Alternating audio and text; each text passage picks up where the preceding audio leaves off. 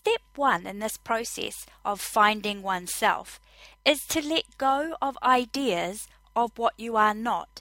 It's like you can't put anything new into a basket if it's full and cluttered with old things. First of all, you've got to take all of those old things out so new ideas, new experiences can fill that basket. And this is the same with the mind. So the first step in this process of finding yourself is to begin to let go of concepts that you have about what you are and who you are. All of them. Even if they sound true, they're still coming from a thought process rather than an inner sense or an inner knowing. That thought process acts as a barrier to connecting with the true self, regardless of what the thoughts actually are, how lofty they are, how spiritual they are. It is still coming from that aspect of your mind that is acting as a barrier to the experience of what and who you are. So you might have an idea that you are God. Well, this is true. You are a God. But as a conceptualization, it does not get you to the experience. So for now, let's just let that idea go too. What we need to do is empty out from the mind and the subconscious mind all ideas, concepts, belief systems, implants, and speech patterns. Every last I am statement we are holding, and allow them to dissolve, to come into the emptiness, the void, the stillness, and the silence. So in just a minute, we will go through a meditational process of isolating the conscious and subconscious thoughts you have about who you are. But first, we'll have a bit of a chat about what you are not. You are not a body. Now, most of us adhere to the idea that we are in a body and the body has limitations. This is one of these ideas that we need to dissolve, because you are not a body, neither are you limited by or in a body.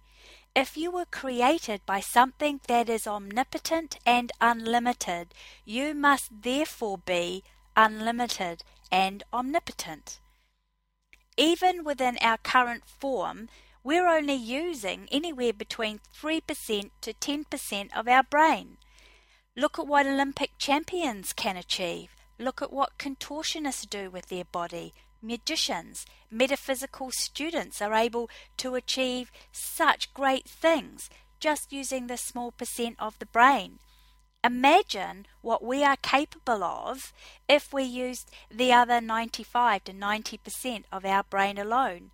Now, some scientists say that the other part of this brain that we're not using is dormant because it has no purpose. It doesn't do anything. It's just grey matter.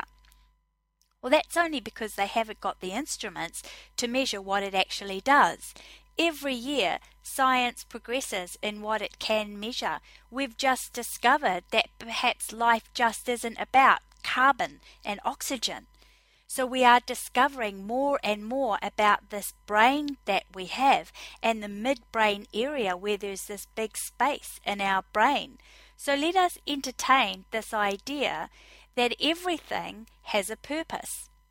Nothing in nature, in your body, is created without a purpose. There is a purpose to the other part of your brain that remains dormant.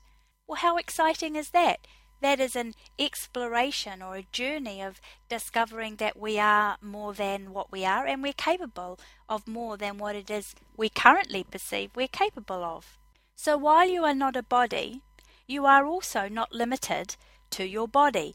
This is a misperception that tends to take spiritual seekers in completely the wrong direction of truth and the experience of yourself. We tend to look to get out of the body to have a spiritual experience, because in separation the mind thinks the body is separate from spirit, from others, and from God, and in reality it is not.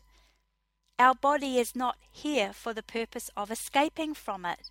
Rather, it is an instrument or orientation for self-discovery which can aid us in the process of getting to know and understand who and what we are. We can't do that if we think this body is who we are and if we think it's what we are.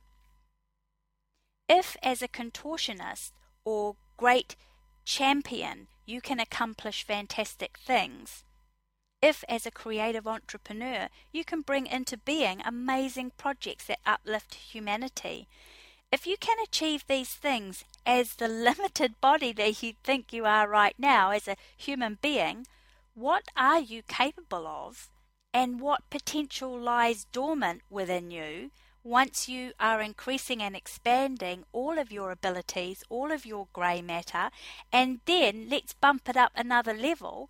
What can you create? What are your potentials? What is your reality when you create as spirit rather than a human being in a body? These are all good questions to ask ourselves because they expand our brain, they expand our thinking.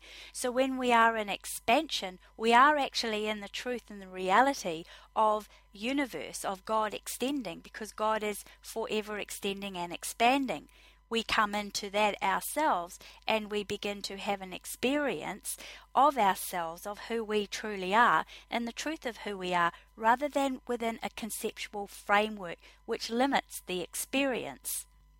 So, until we let go of all of those limiting ideas that as a spirit we're free but as a body we're dense and bound, then there'll be an invariable identification of some aspect of ourselves as a body, which you are not and which you are not limited to.